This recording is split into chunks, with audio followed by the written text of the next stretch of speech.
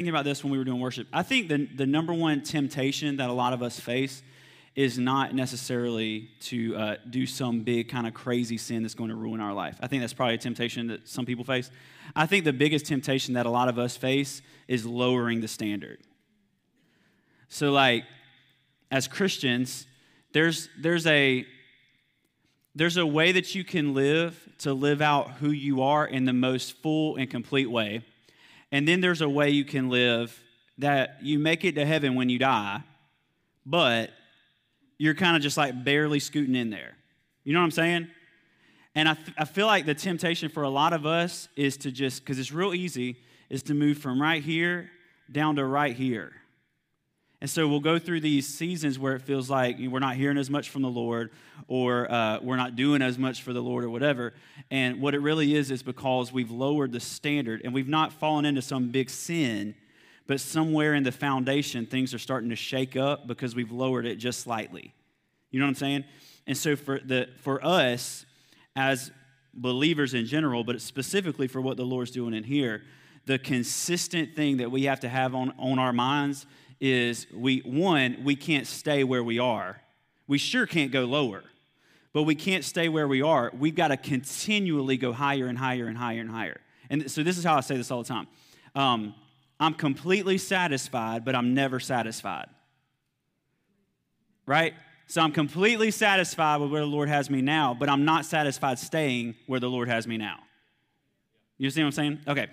So let me just read some of this. Covenant requires offering. Covenant requires offering. But it's not enough to say you're offering something. It goes deeper into what you're offering.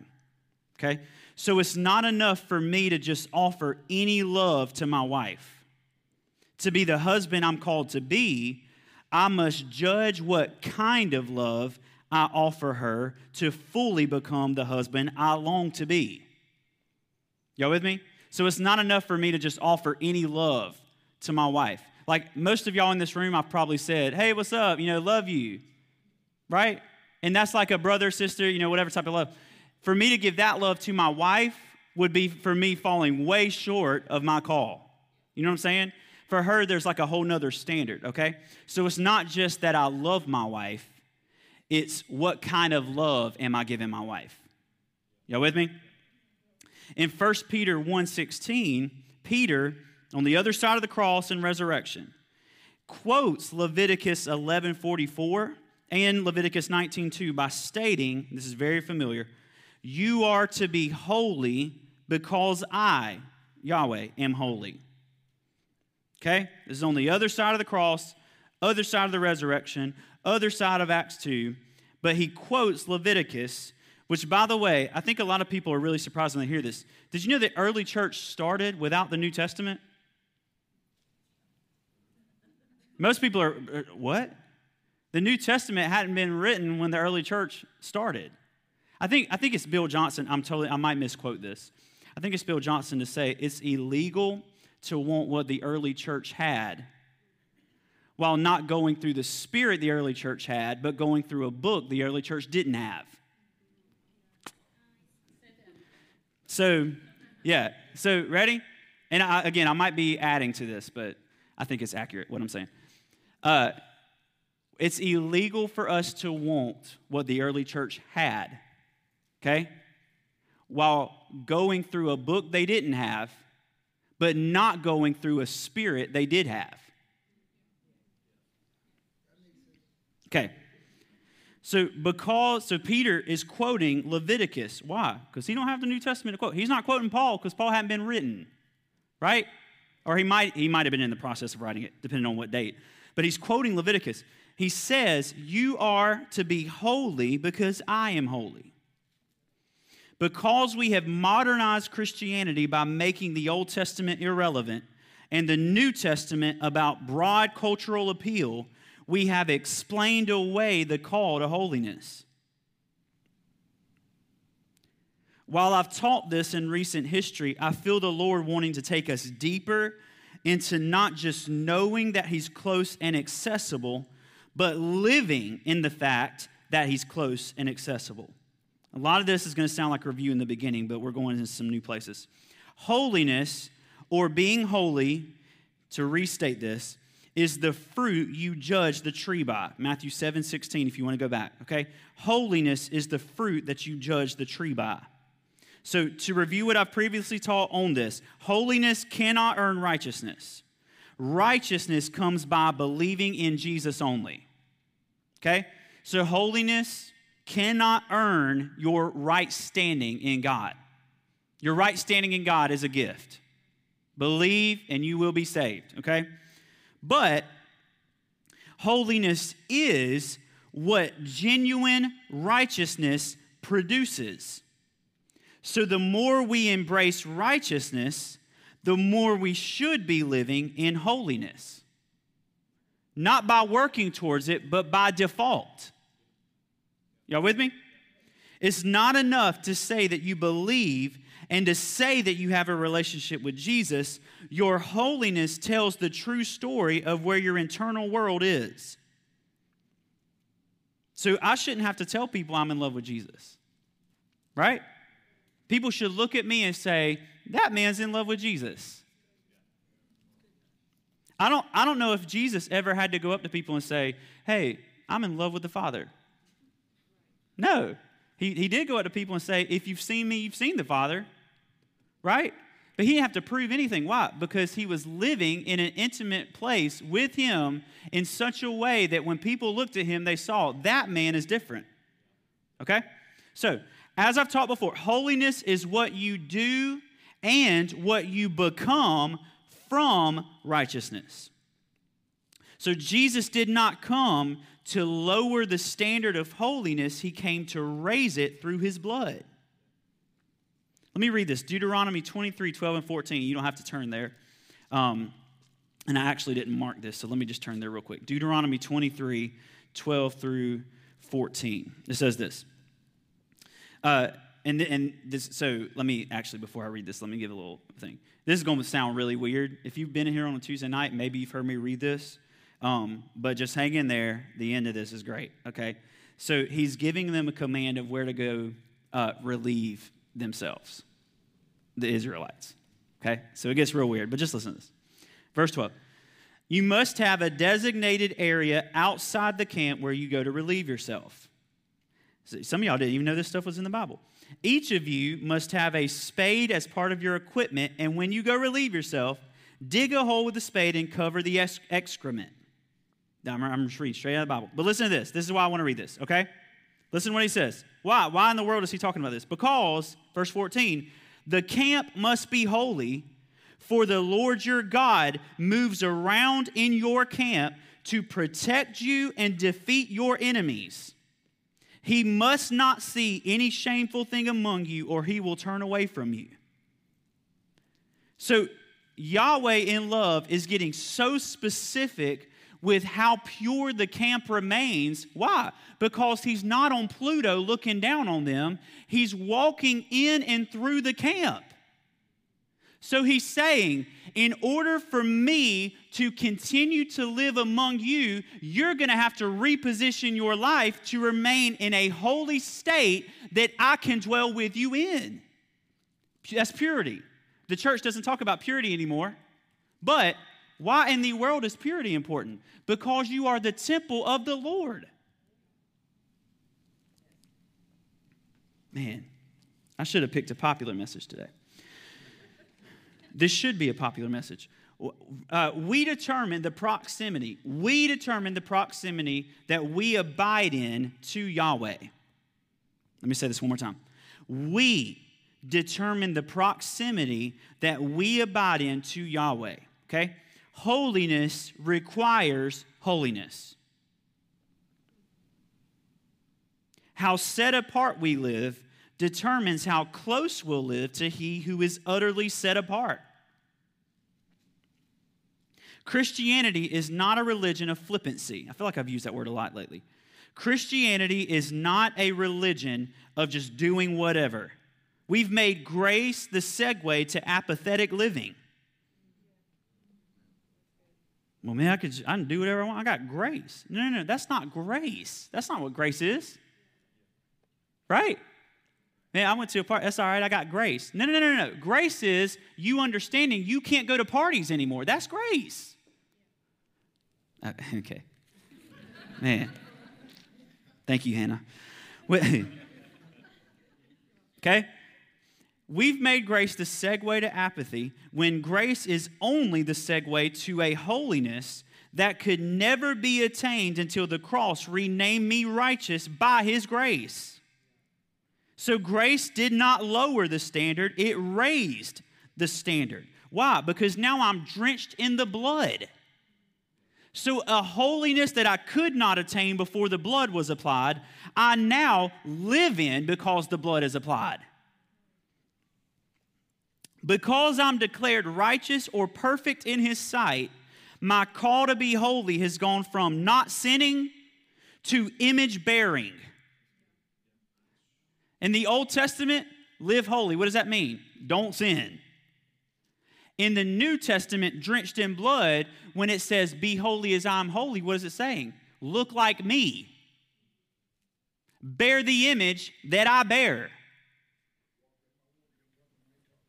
There you go. Okay? So because I'm declared perfect in his sight, my call to holy has gone from not sinning to image bearing. Okay? Is that not what the call of 1 Peter 1 is? To be holy, not as a good man with morals is holy, but as Yahweh himself is holy. Let me just restate this one more time. I'm going to take my time because I don't have a lot of notes today. Okay? When he says to be holy as I'm holy, the other translation, to be set apart as I am set apart, okay? That is not saying you are to be a good man with morals or a good woman with morals. He's saying you are to bear the image of Yahweh just like Adam did before a fruit ever came into the picture. Let me just say this. How effortless, and I think this might, what's up, man? I think this might help some people. How effortless, let me say all this. How much effort did Adam put out to bear the image of God before they sinned? But let me say that, okay. Before Adam and Eve took a bite of the fruit they weren't supposed to eat, how much do you think they had to work to bear the image of God? None. I don't even know if they thought about it. They bear the image of God. Okay? So Jesus comes, dies, says, it is finished. And now Peter is saying on the other side of it, hey, we got to be holy as he is holy. What is he saying? He's saying you should live in a place where you bear the image in such a way you don't even have to think about, am I bearing the image? That's what holiness is. That's why I keep spending, I think, a lot of weeks on this is because this is the most, in my opinion, the most important thing that we as pastors need to be teaching on right now is holiness. I believe that. Now, why? Because nobody lives holy. And then we wonder, where is God? You know what I mean? We live just this apathetic life and go to church once every 2 months and then say, man, God must be 10 billion miles out that way because he's not near me. Maybe it's because we're not being a pure and spotless bride that he can walk in the midst of. Okay, so we as a people have to understand, I've got to understand that holiness is not works. Okay? Holiness is effortless because of the image that you bear. You with me? So every time I talk about holiness, I grew up in a holiness church. Okay? And what holiness meant to us was women wear skirts, the whole 9 yards. Okay? Works. And I learned a lot of stuff, and I honor how we grew up. However, we have got to get to the place where we stop seeing how holy we are by what we do and instead see what we do by how holy we are. That shifts it. You know what I'm saying? I've told this story before, but I just want to say it one more time. We were on the way to TJ Maxx one day, And so a lot of y'all have heard this, but we're turning into the parking lot, and the Lord spoke to me and said, and I think I mentioned this last week. I don't remember. But spoke to me and said, I'm going to make you the leader of a new holiness movement. And I was like, no thanks. Don't want anything to do with that. I'm going to cut my hair. My wife's probably going to cut her hair. We're going to wear pants. I don't want to do any of that. And my wife likes makeup. So as much as we would save money, but anyway, and so I told the Lord, no thanks, you got the wrong Josh. There might be another Josh. It ain't me. And so we just, of course, how the Lord is, live our life. And as the Lord has brought me through this year, what I've realized is he wasn't talking about how much we wear or how much makeup we wear or whether or not we cut our hair. He was talking about how set apart we are from a culture that refuses to be set apart. Because I'm declared righteous in his sight, I now bear the image that in the Old Testament, as perfect as they could possibly live, they could never bear. We've made the gospel defensive. We've made the gospel a response to sin. We've made the gospel defensive. We've made it a response to sin when it's a drawing you out to be who you were designed, which consequently deals with sin. Let me say this one more time because I messed it up. The gospel is not a response to sin. It's a drawing you out to be who you were designed to be, which consequently deals with sin. It's not defensive, it's offensive. It's not saying, man, sure messed up and they sin, so I'm going to bring this gospel so that every time they sin, there'll be grace. Is there grace every time you sin? Absolutely. That's not what the gospel is saying. I'm going to draw you out so the sin issue is no longer an issue. You know what I'm saying? It's not whether or not you're on the side of being as perfect as possible or sinning as much as possible. It's you're a totally different image now. So holiness isn't saying no to sin. It's saying yes to him. The further you go in him, the greater the call to holiness will be, as we're about to read this. Why? Because holiness establishes the environment for him to dwell in. The Ark of the Covenant was in the what? Holy of Holies. That's a way of saying there is a holy, but then there's a holiness beyond holiness, and that's where his holiness is. I ain't talking about the Pope, okay?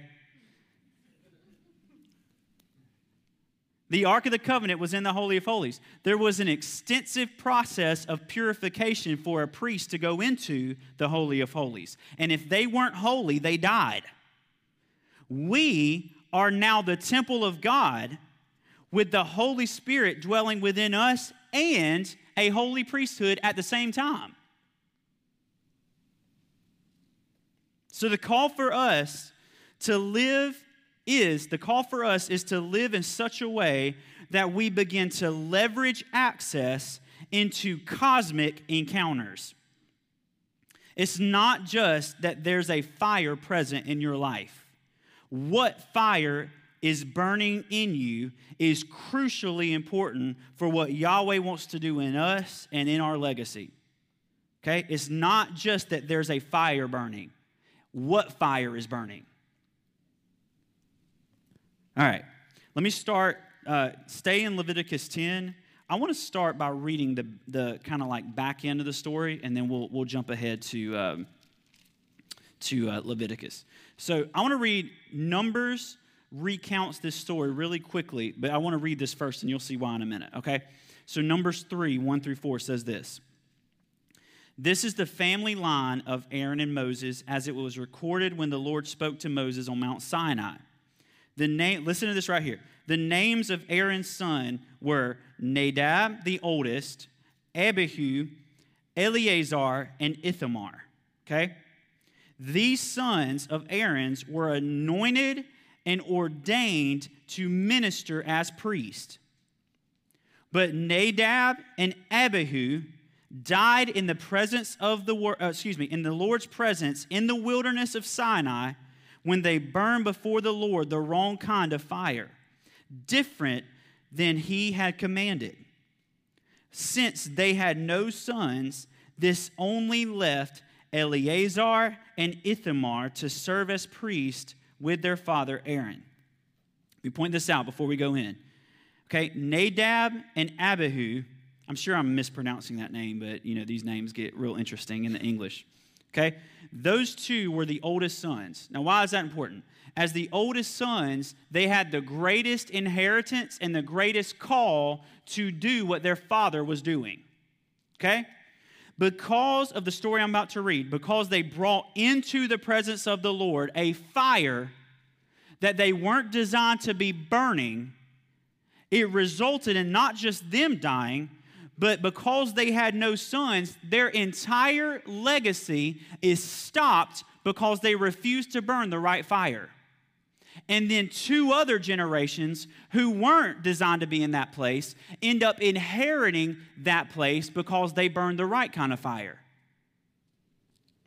I think this is so interesting. Okay, so why does that mean anything? Because of this story I'm about to read. Leviticus 10, verse 1.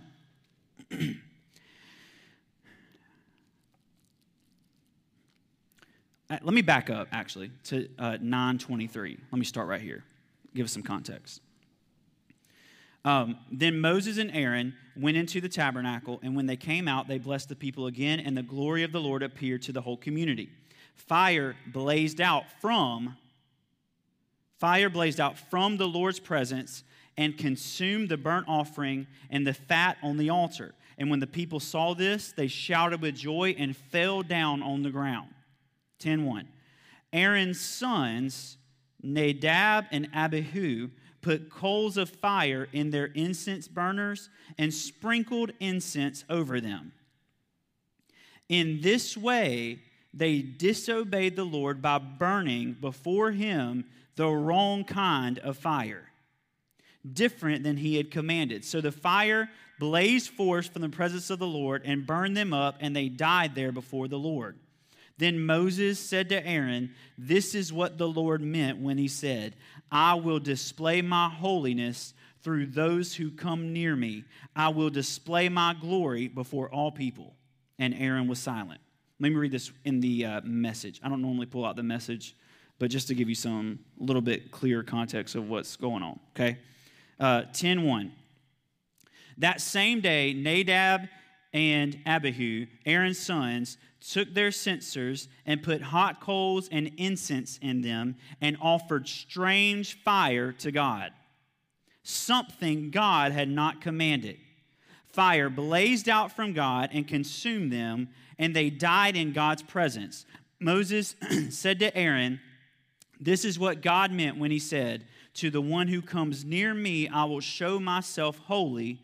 Before all the people, I will show my glory.'" And Aaron was silent. Okay, so we, for whatever reason, have made righteousness and holiness opposing forces. It's not either or, it's both and. For example, if I give you a car, no matter how you care for that car, it's yours. If I bring you the keys, like Tim, because you saw you at the corner of my eye. If I bring Tim the keys to a brand new car, that'd be awesome, and handed them to Tim and said, "I give you this car," it's his. Whether or not he puts oil in it, whether or not he puts gas in it, whether or not he takes care of the tires, that car is his. Can't change that, okay? But how he cares for the car determines how well and how long he can use that car to its capacity, right? So if you never put gas in it, oil in it, tires on it, etc., you having a car is almost meaningless because of how little you can do with it. Holiness is how you care for your righteousness. Holiness determines what you can do and what you can see with your righteous identity. So I have this with a bunch of stars by it. Holiness is protectant against apathy. All right, one more time. Holiness protects you against apathy. What is apathy? Being lazy with it, being lazy, with, worship or devotion or showing up to church or giving. You can fill in the blank. That's what apathy means, okay? Holiness protects you from sliding into that state. It protects you from sliding into just being here and just being in the presence, okay? Holiness pushes you where, honestly, in a lot of moments, you don't want to go deeper. It causes you to go deeper even when you don't want to, and see and experience things in the kingdom that you can only experience by way of making a decision to live in this holiness that comes by way of your righteousness. With me? I know this is a lot, okay? So in Numbers 3, Nadab and Abihu were anointed and ordained to minister as priests, as the oldest. But they had the higher callings than their brothers. But because they went into the presence of the Lord with the wrong fire, they died. In Leviticus 10, the Hebrew word for wrong kind or strange fire, okay? When it says, in this way they disobeyed the Lord by burning before him the wrong kind of fire. That word is zerah in the Hebrew, zerah. And it means strange, it means foreign, and this is where we're going to hang out for a minute. It means from the outside. From the outside.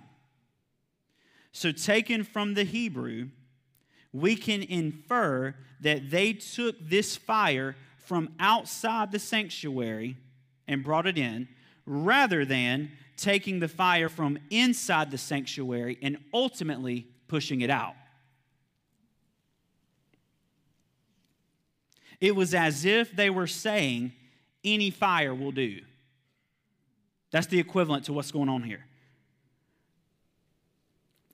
Such fire would be unholy, unclean, and illicit, and therefore offensive to the Lord. This was a cavalier disregard for the most serious meaning of the events that they were a part of. God answered their false fire with his real holy fire. Listen to this. Just read this one more time. It's just 2 verses. In this way, they disobeyed the Lord by burning before him outside fire, different than he had commanded. So fire blazed forth from the presence of the Lord. What fire? The one they should have been burning. Okay? Blazed forth from the presence of the Lord, burned them up, and they died before the Lord. Verse 3, when it says, when Moses kind of quotes this, I will display my holiness.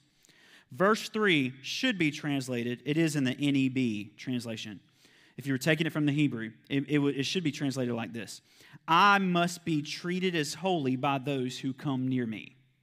So when Moses says to Aaron, this is what the Lord meant when he said, I will display my holiness through those who come near me. The actual translation, and that's not a bad one, but more accurate, is I must be treated as holy by those who come near me.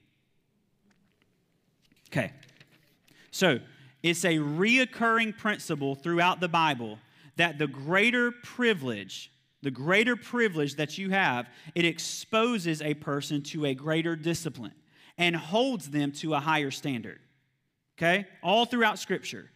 The greater privilege that you have to the presence of the Lord, it raises you to a greater discipline because you've been raised to a higher standard than just the average Joe.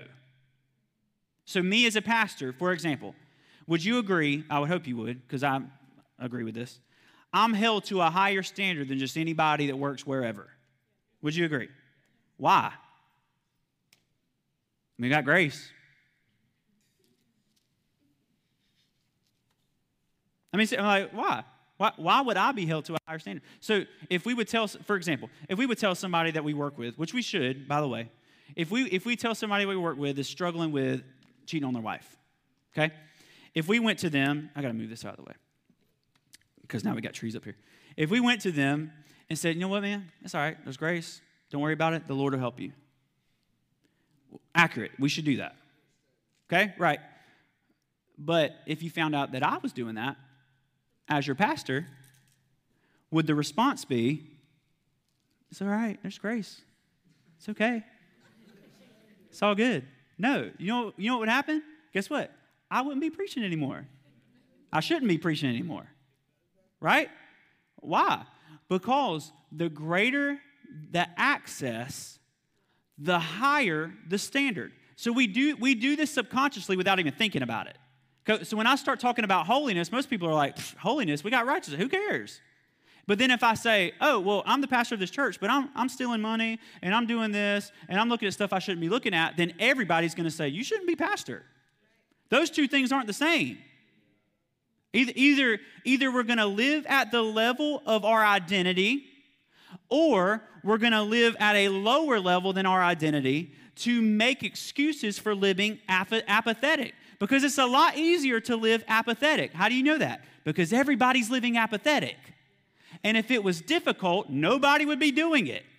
It's way more difficult to live by the standard of who you are. Who are you? Sons and daughters of God. The righteousness of God in Christ Jesus. You are one, co-joined, co-heirs with the Messiah, seated with him in heavenly places. So amen, amen, amen. Well, then why aren't we living like we are sons and daughters of God, seated in heavenly places? That doesn't make any sense, right? And listen, I'm not saying this to condemn anybody for sinning. That's not what I'm saying. But I am saying if we're going to see what we're designed to see, we've got to raise the standard. Why? Not because you're going to earn anything, but because when we raise the standard, we're going to leverage a lot of things that we couldn't leverage before. So how are we going to see Columbia transformed? Are we going to see Columbia transformed by lowering the standard to where everybody is so that everybody can come in? I mean, think about this. We as a church in America have to make this decision. We really need to have this conversation. What does it mean to reach the lost? Does it mean we're taking the standard and we're going to lower it so low that anybody can just repeat a prayer, keep living how they want, and they're saved? Is that what we're going to do? Because that's what we're doing. And if that's what we're going to do, then we really need to stop calling stuff salvation that's not salvation. You know, seriously, if this is what we're going to do and this is what we're going to call Christianity, then we really need to be careful with how we label things that aren't what we call them. So if you've repeated a prayer, and I'm looking at the camera because I know a lot of people watch this online, but if you've repeated a prayer, that is a great entrance in. If you've never been born again, you've never been born again, though. Now, listen, don't hear that and be like, oh, man. No, hear that and say, you have access to be born again. Amen. I don't have to live like this. I don't have to bounce around to parties. If that's your idea of fun, you ain't lived. And I say that as one who has never gone to a party. Not because I made the choice, but because my parents threatened my life. And we're going to threaten Veda's life. And I'm threatening your life. No, I'm just kidding. I'm just kidding. As a spiritual dad, you know. Here in a minute, you'll hear police. Hey, did you say you were going to... Right? So as I use this example all the time. My daughter, I'm not going to lower the standard of living to meet where she is. I'm going to raise her up to live on the higher standard of living that she actually is designed to live in. So this is what Jesus does. The Lord, listen to this, the Lord, Yahweh, is not sitting on his throne looking at Israel, losing their ever-loving minds, looking at saying, you know what? I told them that they can't worship other gods. If we just delete that, they're in. They're good. You know what I mean? So if we just lower the standard, Jesus, you don't have to go. You can leave them alone. And they can all be saved again. No, he says, here's what we're going to do. Jesus. He's like, man, what do I mean? No, I'm just kidding. Why don't you go? No. Just kidding. I hear it right now. Heretic. If I had a dime for every time I was called that, I'd be so rich. But Jesus instead comes, and the answer for the globe was not God lowering the standard to where the globe was. The answer for the globe was actually to give them access to a way higher standard that they could live by that would actually cause the cosmos to be brought back into their design.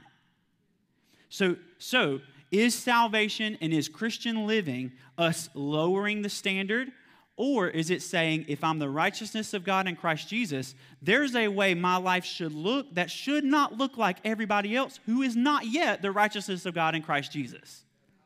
This is what holiness is. This is what we're talking about, okay? This is why salvation raises the standard. They died, these sons, died because they thought it was enough to just have a fire burning. But the Lord isn't just concerned that a fire is burning. He's concerned with what fire is burning. They brought a fire from the outside in, and the call was to receive a fire from the inside out. One more time. Okay? They brought a fire from the outside in. You could take this however you want to take it. They brought a fire from the outside in, and the call was to receive a fire from the inside out. It was unholy because it didn't come from the presence of the Lord. It came into the presence of the Lord, but that wasn't the call. The call was for you to go into the presence of the Lord and take the fire from it and then bring it into a place where you're offering a sacrifice or incense. This radically changes things. Let me say all this. It's not enough to say you're happy. Plenty of people are happy. Muslims are happy. Buddhists are happy. Atheists are happy. It's not enough to say you're just happy. Why are you happy? See, this is where the Lord has us. For 2.5 years, 3 years, He's brought us into this kind of like milk season where it's just all surface level, even though some of you are like surface level. But it's all just basic, foundational things. And now that we've turned the corner into the 3rd year, I feel like the Lord, just like I preached on that 3-year anniversary day, is trying to get us to consecrate everything to Him so that we can taste what we're designed to taste on the 5th year. Okay? So, this is where He's bringing us. Now we're going a level deeper into holiness. Right now. In your life, it's not enough to just have peace. Why do you have peace? Is it because you just have a good job and everything's good right now and life is good and they're about to come out with a vaccine so everything will start going back to normal and all that? Is that why you have peace? Did you have peace when everything was going crazy earlier this year? You see what I'm saying?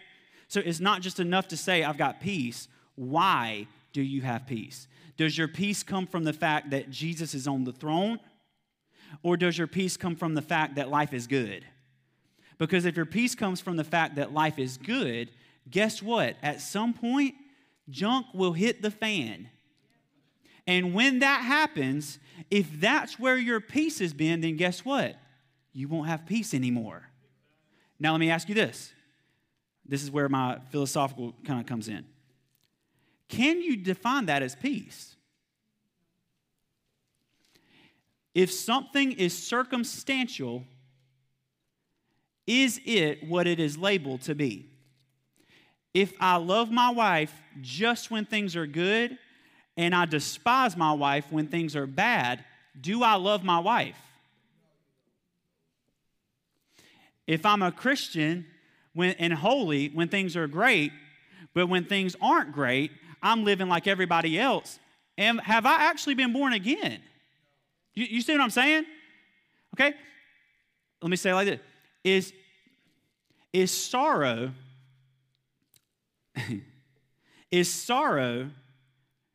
the opposite of happiness, or is sorrow simply a lack of happiness? This is what I like doing. Why does any of this matter? Because we think that the Lord, that Christianity, that our lives are just seasonal. We hear this in the church. Man, I'm just really going through a rough season. Here's what we're really saying. All the stuff that I found comfort in before has been taken away, so I'm really going through it now. One problem. Psalm 1 says that we should be like trees planted by streams of living water that bear fruit in every season, that leaves never wither. So if our leaves are withering or we stop bearing fruit, are we planted by streams of living water? According to Psalm 1, no. You might be planted by some water, and this is where it comes in. Is it enough for you to be planted by water, or is it what type of water or what type of stream are you planted by? Right? Because if you're not planted by the stream of living water that flows from the presence of the Lord, when that water dries up in a season, guess what? Your leaves are going to start drying up too. Your fruit's going to start drying up. You're going to start questioning if the Lord's real. You're going to start saying he's 10 billion miles out that way. And then you're going to start bracing for impact. Man, the devil's really on me. No, you just weren't planted by streams of living water. Right? Man, I'm really being tempted right now. I'm not. You know why? Because I'm planted by streams of living water. And the only temptation that you and I really face is to say, why don't you just move from this stream and come right over here to this puddle? It looks a lot easier and a lot better. That's the only. So once you do that, guess what? Your leaves will start drying up without the devil having to do anything. He can sit back and drink coffee. Just wait for the season. Literally, he could sit back and wait. I know winter's coming. They're going to lose all that. They're going to lose that job. COVID's coming, winter's coming, it's all right, they're going to lose their job. And when they lose that job, they'll start questioning everything. I don't have to do anything. Right? We give, I'm telling you, that's why I'm sick of talking about the devil. We give him way too much credit for stuff we do. We do. Did the devil force the fruit down Eve's mouth, or did Eve take the fruit and eat it herself? She took the fruit and ate it herself. Had no power. He couldn't take her hand and say, you better eat this or I'll kill you. He didn't have power to do that. He said, man, you should probably eat it. It looks fine.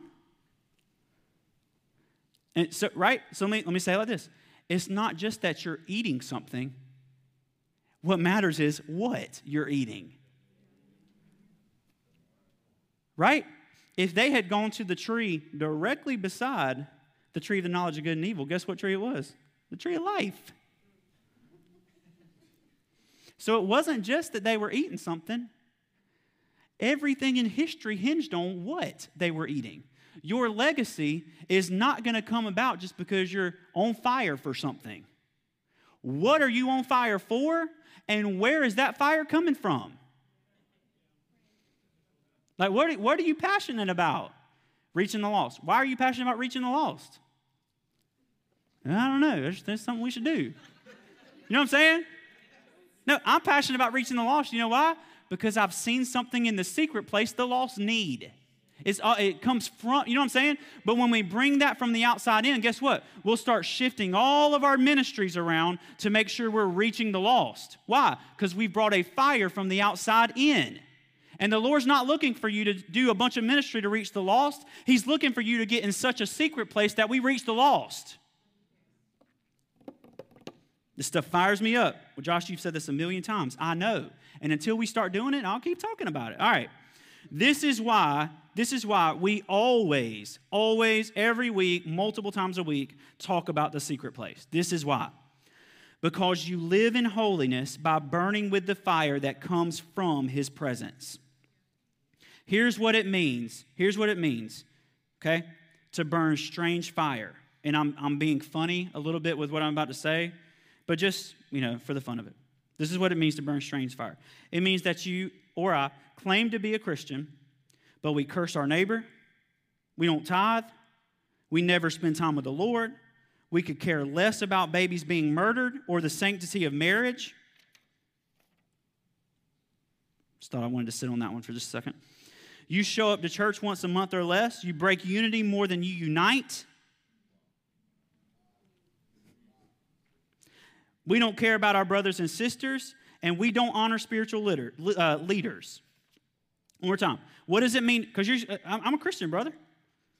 Well, I mean, if I'm cursing I'm going to just say about me. If I'm cursing, because I've done this, by the way. If I'm cursing my neighbor, I don't tithe, I never spend time with the Lord, I could care less about babies being murdered, I could care less about the sanctity of marriage, I could care less about showing up to church, I could care less about uniting, and I'm breaking unity all over the place that I disagree with. I don't care about my brothers or sisters, I sure don't love them unconditionally, and I sure don't love them like I love myself, and I sure don't honor spiritual leaders. I've lived that and called myself Christian before. That's what I've done. So this is where holiness comes in, is the standard comes in to show me where I'm not living to the level of who I am. Again, not earning who I am. I'm not living to the level of who I have already accomplished being. So holiness comes in and says, you're a son of God, but you're living like a slave. Right? This is where holiness is so important. You're a son of God, but you're living like somebody who's completely lost their ever-loving mind. We say that all the time in 2020. I told Ellington the other day, I was like, I feel like if everybody could just be normal for about 4 weeks, we'd be so good. We'd be solid. But that's just me. Okay. So everybody chill for just 4 weeks. Give us 4 weeks. But that's what we have stopped preaching on holiness. And when we've stopped preaching on holiness, let me give you this example. I taught on Song of Songs twice since we started our church. Some of you weren't here for either of those, and so we might do those again one day. We definitely will at some point. But as we started teaching through Song of Songs, it's unbelievable to this day how many people reach out saying, I've just gone through all the messages of Song of Songs. I've never heard anything like that. And it always makes me stop because I'm like, I haven't heard anything like that. That's just salvation.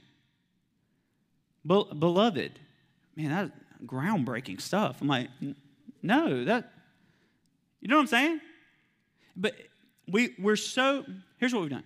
We've stopped preaching on holiness, and when we stop preaching on holiness, because holiness shows us holiness really shows me who we are, shows us who we are. It shows us the standard. When we stop preaching the standard, there's no longer a standard. When there's no longer a standard, we no longer know who we are. And when we no longer know who we are, all we're doing is playing defense, trying to tell people how to be happy, how to have joy, how to have peace, how to love, how to do all this other stuff, how to end all this stuff, when really, if we could bring back the standard to prove to us who we are, we'd never have to teach on any of that stuff, which is exactly why I've never taught one message on here's how you can be happy, or here's how you can have peace, or here's how you can have joy, or here's how you can not be depressed. You know what I'm saying? And that's not making light of those things, but it is making light of those things in the light. Well, Josh, how can you say that? Okay, depression is nothing to Jesus. Anxiety is nothing to Jesus. Okay? Fear is nothing to Jesus. Racism, nothing to Jesus. But here's where the kicker comes in. There has to be a point where we say, here's depression, or here's racism, or here's everything else, and hand it right over to Jesus. There has to be that point. If we never do that, then guess what? All we're going to ever do is sit around talking about how can we fix this. I'll tell you how we fix it. Hand it right over to Jesus. And then when we hand it right over to Jesus, guess what we got to do? Live like it's been handed over to Jesus. So love your neighbor as yourself. Easy if I'm living like Jesus, who loved his neighbor as himself. You know what I'm saying? This is literally is not groundbreaking. This isn't just world changing, but it is, and everybody should understand this, that this is the call for us, is holiness, because we've been made righteous, and in the marriage of those two things, we see all of these issues start to fall and become less and less and less, not because we've buried them, but because we've actually exposed them in the light that Ephesians 5 says has turned them into truth. I don't think we should shove stuff down. I don't think we should say, you know what, man, if we just wouldn't talk about this, it would just go away. No, let's talk about it. Let's bring it to the light so that it can be dealt with. I don't want my kids and your kids and our grandkids to deal with the same issues that we're dealing with today. And that's what's happened. That's what's happened, is our grandparents dealt with it, and then at some point they were like, you know what, let's just shove it down, we're tired of dealing with it. And then our parents dealt with it, and then at some point it was like, all right, we're tired of dealing with it, let's just shove it down. And here we are dealing with the same stuff. So this time we're going to do it different. This time, we're not going to shove it down. This time, I want to let it simmer all the way to the top and be seen in all of its ugliness, because Jesus says when it's exposed to the light, He, not me, will turn it into what? Truth. So I believe we're going into a season of the greatest love and the greatest equality that America has ever seen. But I believe it has to start with us getting uncomfortable to the point we let all of it just rise right up to the surface. God can only deal with what we give Him to deal with. Whew,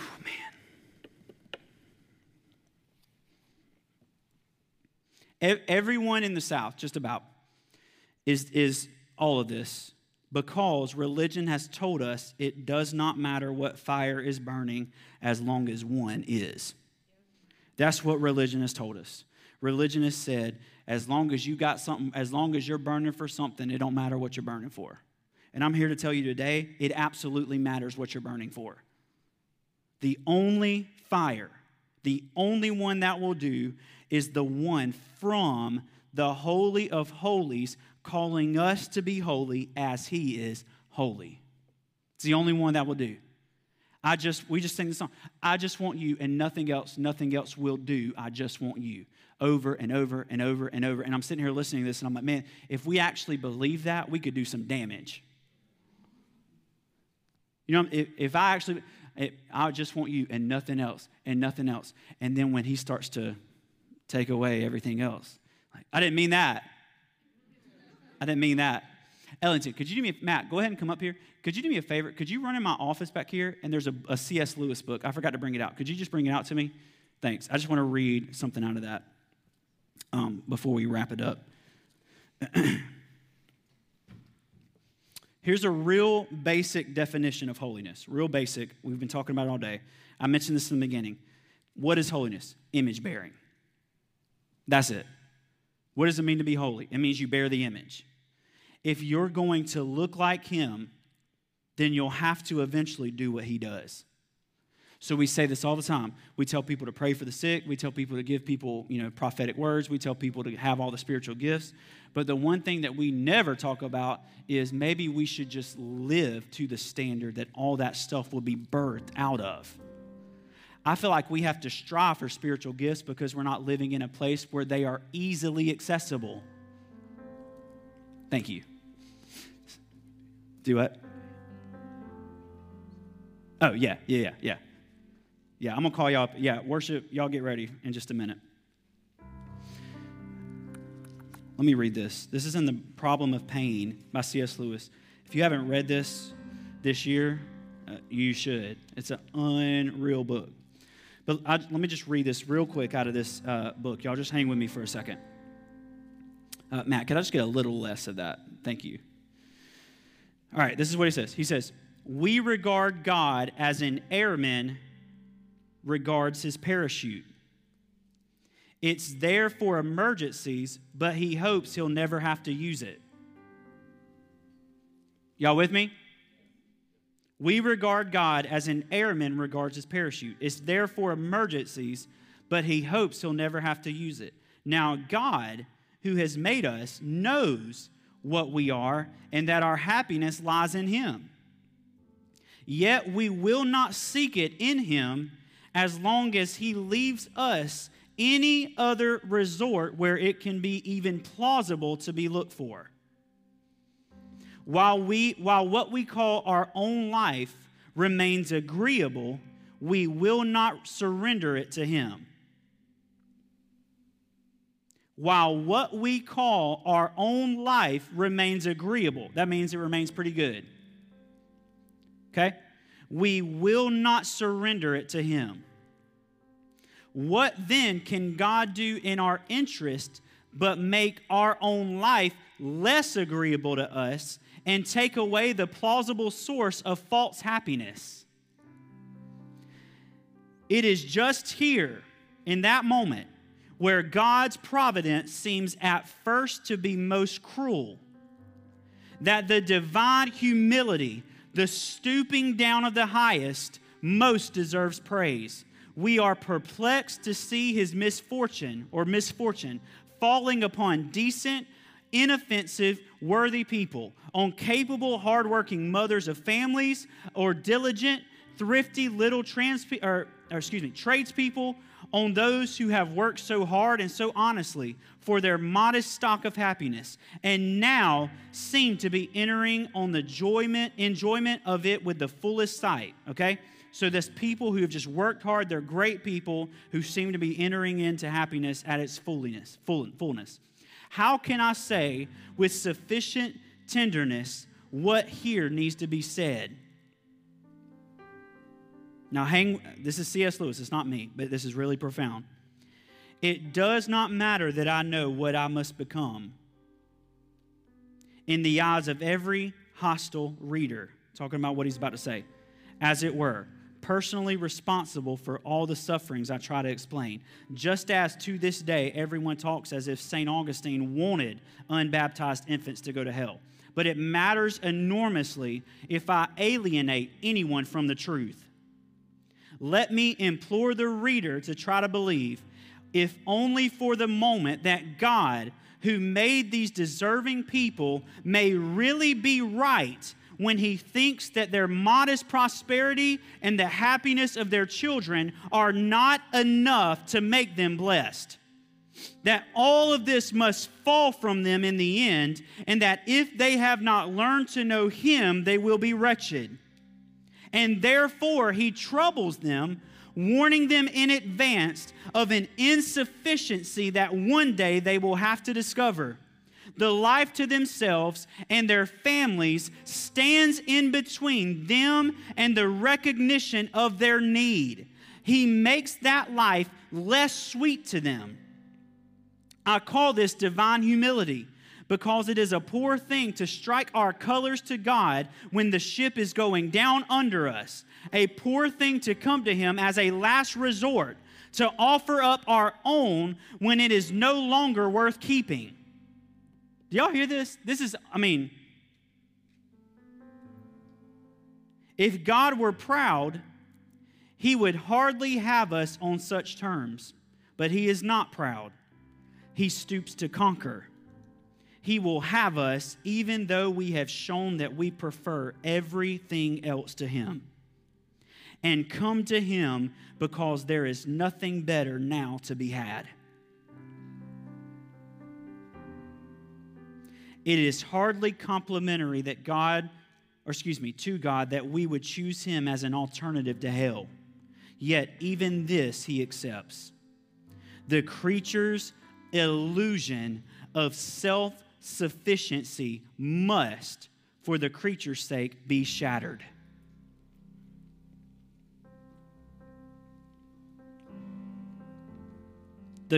Our illusion of self-sufficiency, I can do it on my own, must, for our sake, be shattered.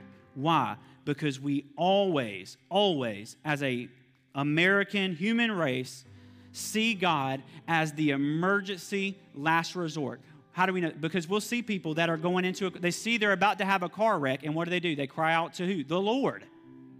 Haven't cried out to him before, but we see, we're in danger. Lord, come save me. Christianity and the gospel is not an emergency plan. And this is why I talk about the end like I talk about it. This isn't some escape, get out before it gets bad type thing. This is Jesus Christ reigning in the earth until the knowledge of the glory of the Lord covers the earth as the waters cover the sea. This isn't about a God who's angry. It's about a God who is so good that he allows us to walk through times where our seeming happiness is shattered because we built it on us. That's goodness. That's not God being mad. It's not God being angry. But if you're walking through a season where everything in your life that has made you happy starts to fall, rejoice, because it's not just that you're happy. What he's bringing you into is a reason for being happy, which is Jesus Christ himself. It's not just about I have peace. If I have peace because life is good, then guess what the Lord in goodness will do? Allow that life to start crumbling. Josh, how can you say that's goodness? Because on the other side of it, I'm going to find myself defining peace as this. I know the one who is the Prince of Peace. And that of the increase of his kingdom, of his government, of his dominion, and peace, there shall be no end, Isaiah says. So it's not just enough that you're burning and that you're passionate about something. We've got to start asking ourselves, what am I passionate about, and where is that passion coming from? If you're going to look like him, you'll have to do what he does. Strange fire is religion. I mean, if you boil it down, strange fire is religion. It's thinking you can pretend your way into presence.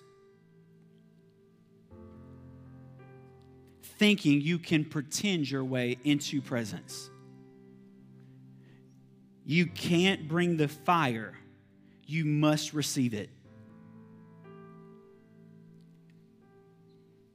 Worship. Y'all go ahead and come up here.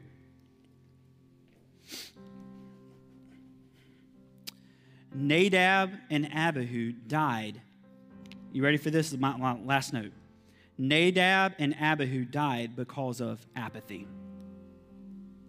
That's it. They died because of apathy. Well, how do you say it?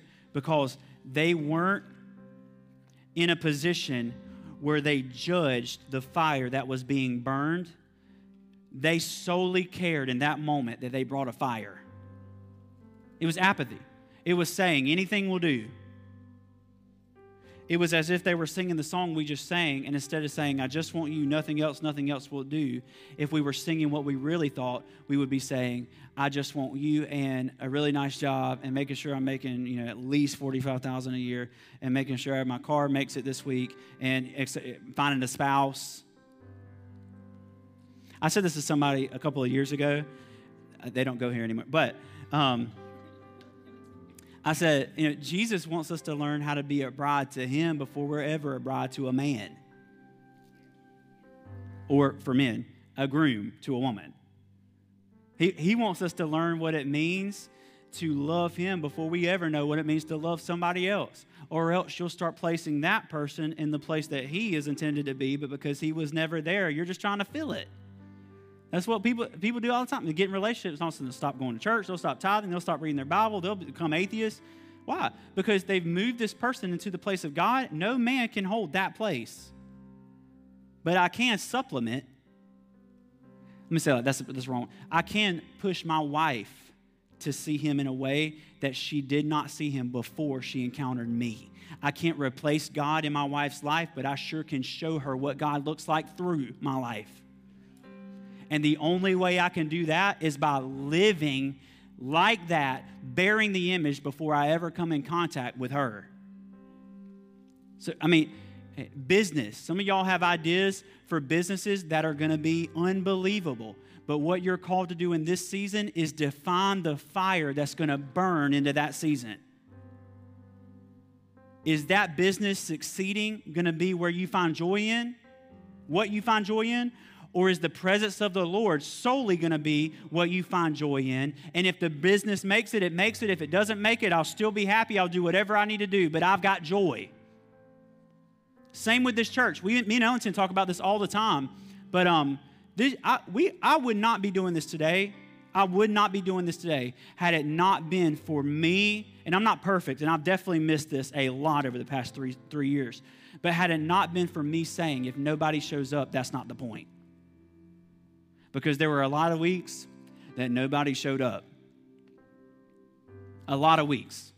And I would go home and I would say, I could go work at Publix or Target. Target is actually a really good place to work.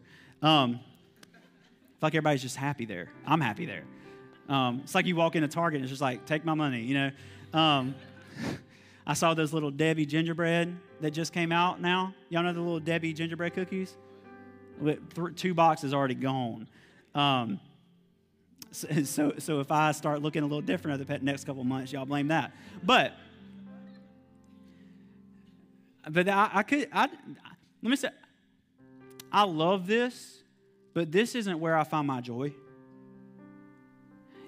it adds to my joy and sometimes tries to take away from my joy, right? But I can do this effectively because this isn't my source of anything.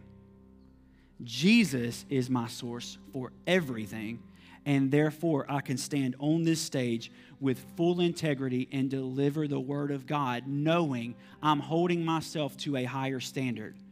Let me just say this real quick while y'all get ready, because this is a great kind of transition into this. But is this in y'all's way? There you go. Okay. And I want to be real cautious because I want to honor. But recently, over the past couple of months, there has been a lot of influential pastors fall hard.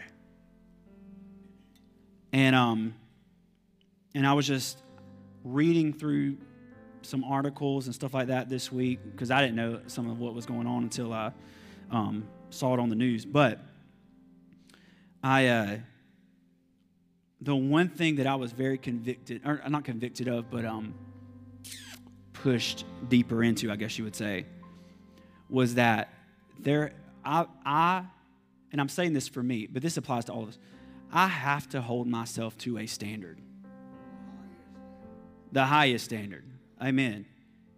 So I mean, for example, I got back, I've been off of Instagram and stuff. I got back on there to celebrate our 3-year anniversary last week, and once that little time period ended, I'm off again. So it's not because I blocked anybody, it's because I deleted it.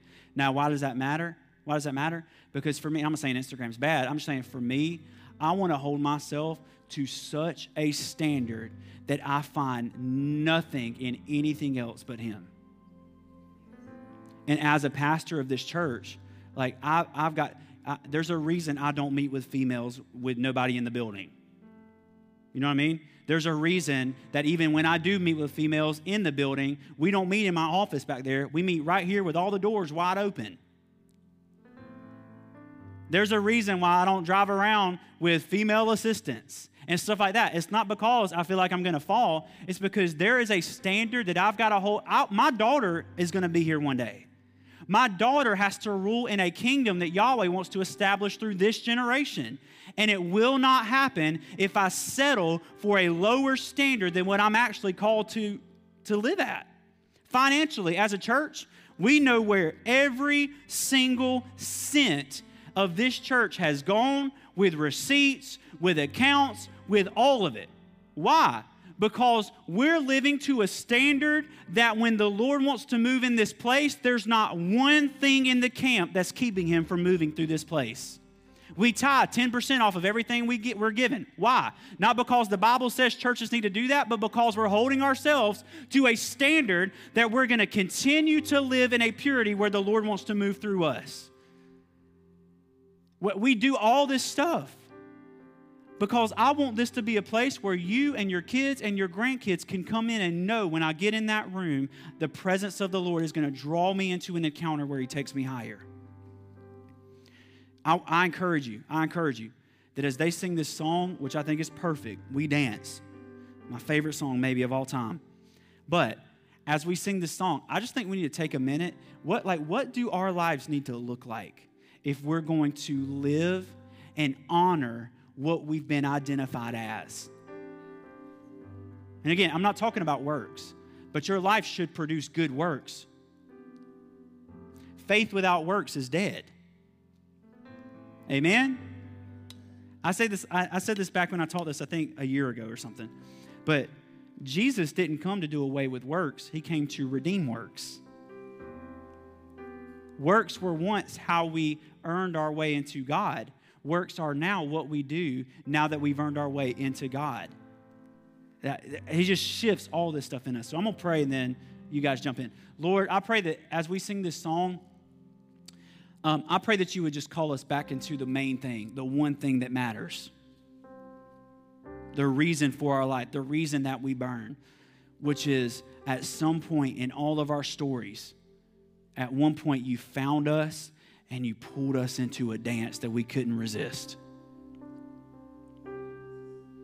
So, Lord, I pray that you would just continue to push us higher, continue to push us deeper into that standard.